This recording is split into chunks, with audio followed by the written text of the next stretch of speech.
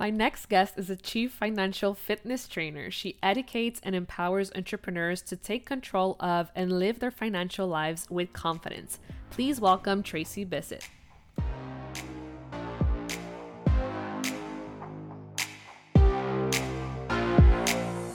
Welcome to the Powerful Female Leaders Podcast. I'm your host, Anna Patricia Bourgeois, certified business coach.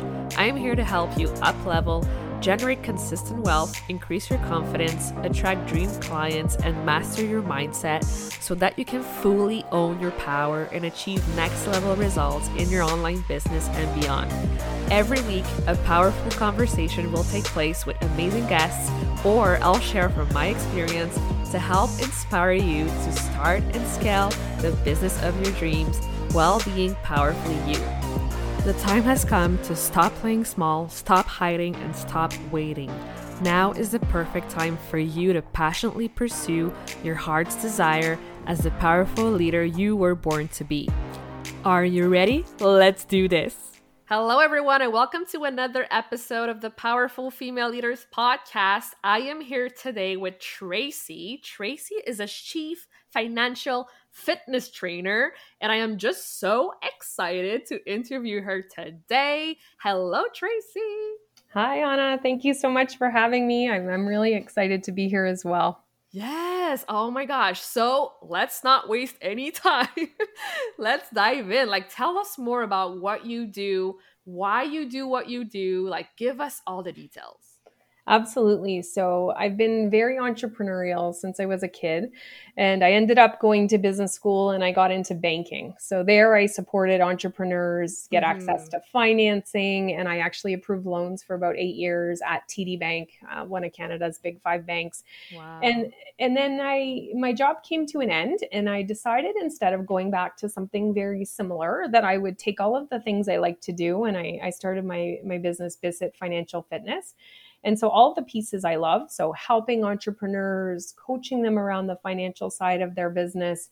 I also support young adults as well. And so the teaching part, the coaching, and I think there's so much empowerment and confidence that comes when you can take control of your financial situation, whether personally or in your business. And I've seen firsthand how it can change the trajectory of your life once you feel comfortable on that side of your life. And I just love helping business owners tackle it, get control and confidence. And it's really energizing and inspiring for me to see what they can do once they've got that side of the business under control.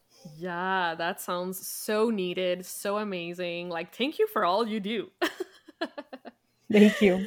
So I'm really curious to know, what does it mean? Financial fitness, can you explain to us what does that mean for you? Absolutely. So you've probably heard the term financial literacy. Yeah. And we talk about that all the time. And I find that to be really negative because almost as soon as I say it, it sets people back on their heels a little bit, they're illiterate. What do you mean? And it gets people defensive. Yeah. So I think of it really akin to physical fitness. So I might be taking that first step off the couch, walking around the block. I might be learning about different kinds of bank accounts or very basic things. Maybe I'm learning about different types of credit cards that are out there. Just like physical fitness, I might be training to run a marathon. And so I can be really far along on the spectrum of physical fitness. The exact same thing for financial fitness. I might be becoming a more sophisticated investor. And so we're on this journey. We're all starting wherever we are on this path. And as long as we take positive, forward, imperfect steps every day, we're going to keep increasing our financial foundation, which in turn gives us more knowledge, more confidence, and we can take more decisive action in our financial lives, whether it be business or personal. And for business owners, it's really both, because what happens in the company affects the personal life as well. Yeah, for sure. Wow. Incredible. So what would you say are the biggest mistakes you see entrepreneurs making when it comes to their finances? So the first one is not taking accountability for the financial side of the business. And it kind of shows up in one of two ways. So one is, if I just work hard and I focus on my customers, things are going to work out. So kind of burying head in the sand about the financials. or I've hired an accountant and a bookkeeper and they're handling it, so I don't need to worry about it. So that's the first one I see, and I challenge everyone to step up and take that lead role. You don't need to do your own bookkeeping, you don't need to create your own financial statements, but you are responsible to understand the numbers and use them to drive the strategies in your business. So that's number one. Number two is kind of commingling all the business and personal stuff together. And so that can make a big mess. So if you're not sure what's happening, you don't know if your business is not doing well, you don't know if your personal life might be a little bit expensive or what's going on. And so when you've got a big mess, it keeps it very challenging and it's hard to figure out what's going on. So that's another one I see.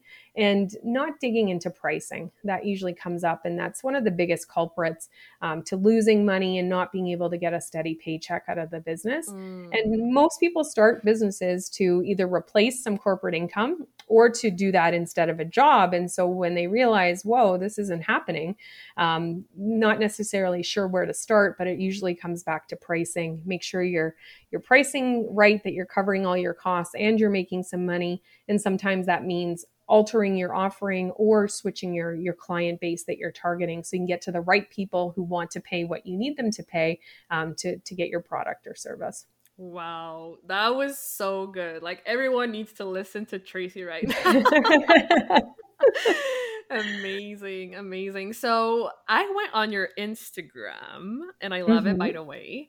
So I see you talk a lot about cash flow.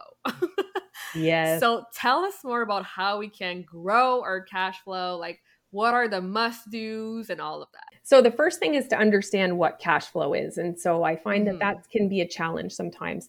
Most business owners are very familiar with tracking their sales and their expenses and seeing if they have a profit at the end of the day. And that's called your income statement or profit and loss statement. But taking it one step further, we need to see what's the cash flow impact. And so the easiest way I can explain it is we have money coming into our account, money going out, and the timing that it happens is really all cash flow. So imagine you're a business owner, you provide services to other businesses who are smaller as well as to big corporates. You're going to invoice when you do your service, and those small businesses are probably going to pay you relatively quickly, but those bigger corporates, they may take 30, 60, 90 days. So you've got the sales booked, but all of a sudden now there's this delay in actually getting the cash in your bank account. And so that usually is going to cause a cash flow challenge because you might have to pay employees, you might have to pay some of your bills, you may not be able to get paid because you've got this strain. And so understanding when you do business with customers, how that cash flows through your business and understanding how the money flows out to pay all your bills is really critical so that you can weather those timing differences. Either you're going to get access to credit to bridge that gap, maybe a line of credit or an overdraft, having access to personal resources. But businesses can go out of business in as quick as 90 days if they don't have something to plug those holes. Wow. So understanding when you're targeting clients how that's going to impact your business from a cash flow standpoint is so important so that you can make sure and plan for those kinds of things. And there's always going to be uncertain things that happen, but if you can plan for 75% of them, you're going to do really well. Oh my gosh, yes. Thank you for saying that. For me, honestly, my biggest challenge is I want to invest in everything. Like I want to get all the best coaches, the best consultants, like I want to get the best of the best. So I'm like, okay, how do I divide like my cash flow? How do I like look at everything? So what would you say is like the margin or like the percentage that would make sense in this case?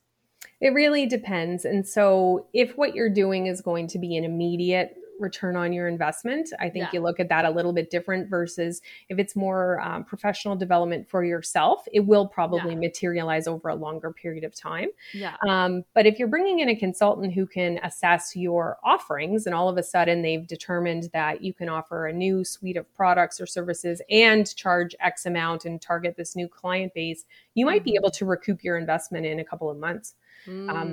And because you're going to go out there and apply the knowledge that you've learned and bring in some new clients, you might also be bringing on staff, but you're doing it in a profitable way.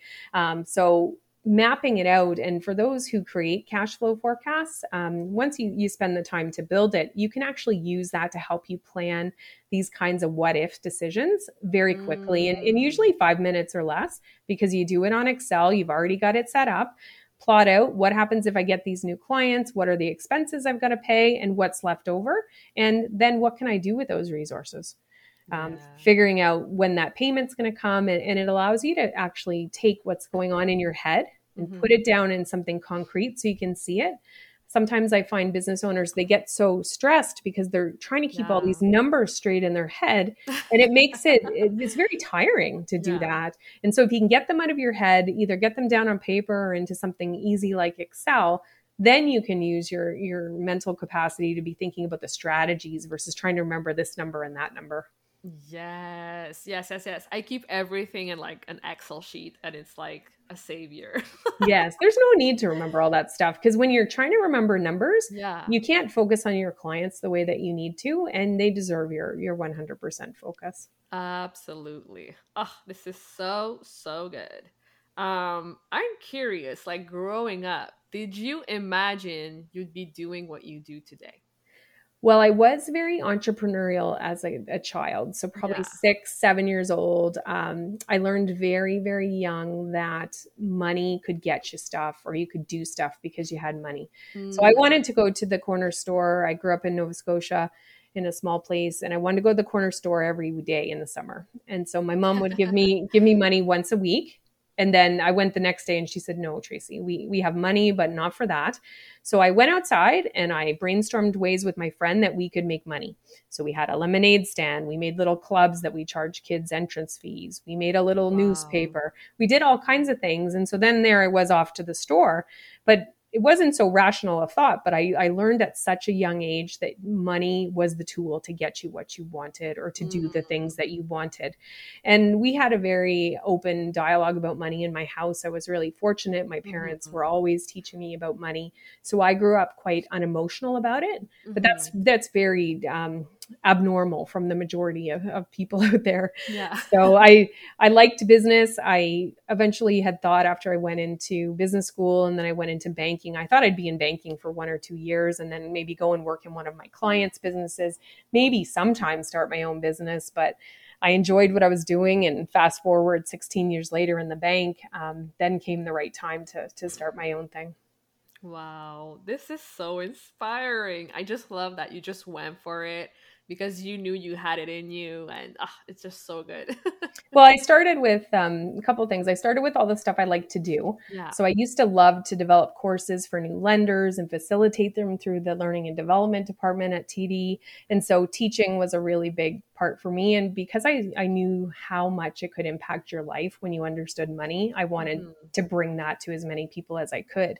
But I was great at 3 things when I started my business. So I was good at the financial stuff, but I didn't know the 47 other things you need when you're starting a business. So I had to hire coaches. I needed to build out a new network, a new support system, to learn all the stuff I didn't know, which is so much. So it's everybody's in it together. And I find sometimes there's shame around not knowing the money side of the business, but people don't often feel the same way when it's about social media or website design or even sales. There's not the same kind of shame and embarrassment and kind of stigma. And I'd love to clear that up so that people can get whatever training they need so they can tackle all the areas of their business without feeling bad about that.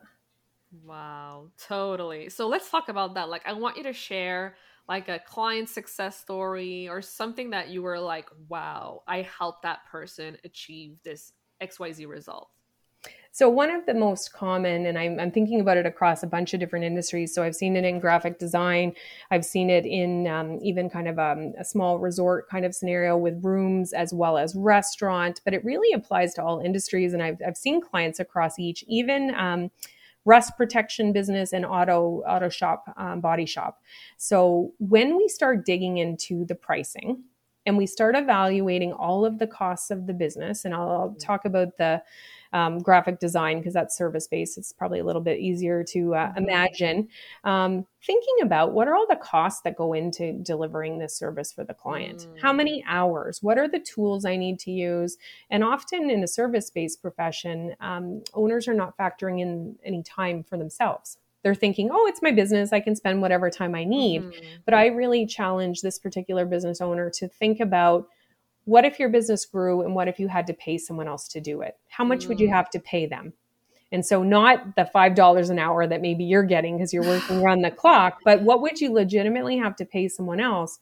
And then how much would you have to charge for this to be able to make money and cover not only like the expenses to go in to deliver the logo and the branding package for them, but also to cover your fixed costs, like the software that you're using, the rent, your insurance, all that kind of stuff, and still make some money so that you as business owner can get paid. And so as we worked through a couple different situations around common packages that they sold, they were able to see that they were very much underpricing. They were able to, as they brought on new clients, increase the rates.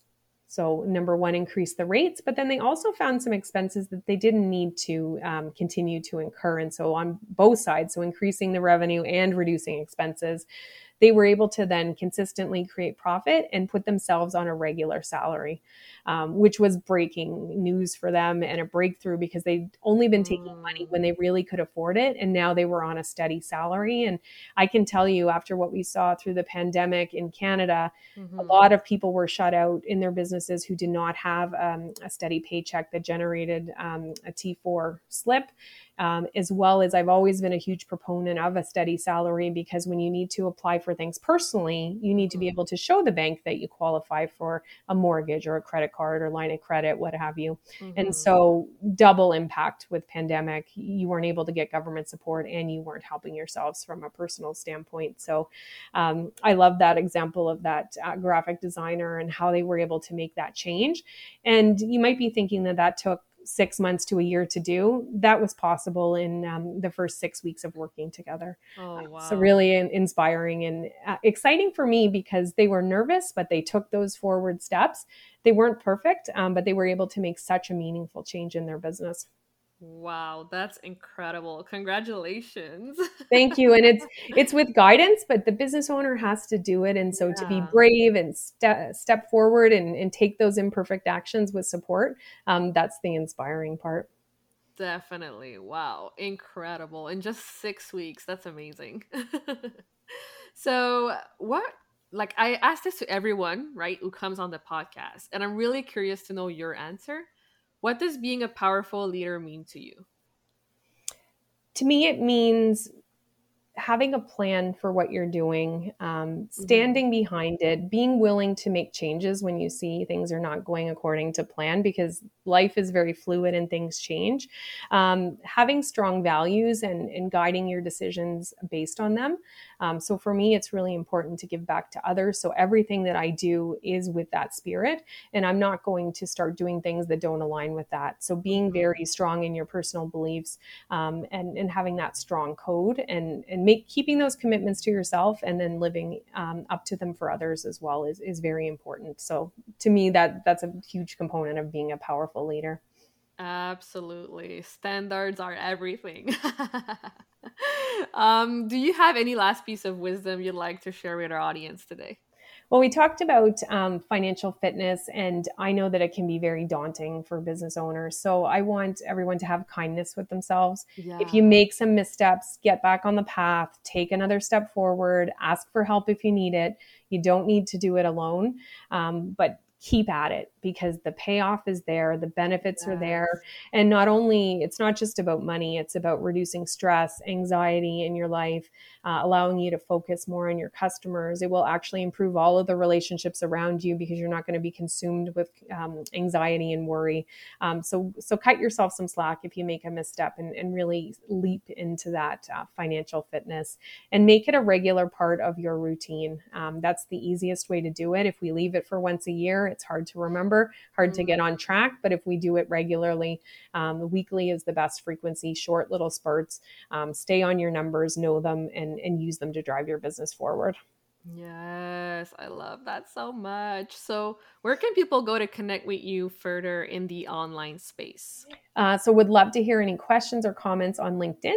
So Tracey has an E and Bissett has 2 S's, 2 T's, and would love to leave a gift for your audience to help them get started with those money routines. And so I've got a money meeting agenda. So if you're not sure what to do in that first meeting you're setting up for yourself, if you head over to cashcoach.biz, you can download that right away and get started. So you don't need to wait to talk to someone else. You've heard the podcast. You can grab that money meeting agenda at cashcoach.biz and get yourself started today and move forward on that financial fitness journey.